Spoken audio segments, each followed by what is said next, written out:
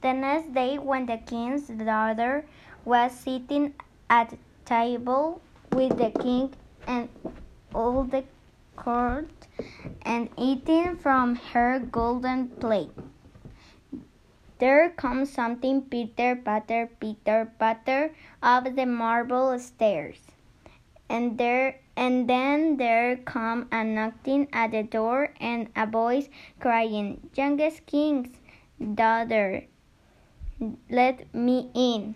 And she got up and ran to see who it could be, but when she opened the door, there was the frog sitting outside. Then she shut the door hastily and went back to her seat, feeling very uneasy. The king noticed, who quickly heard and beating and sighed.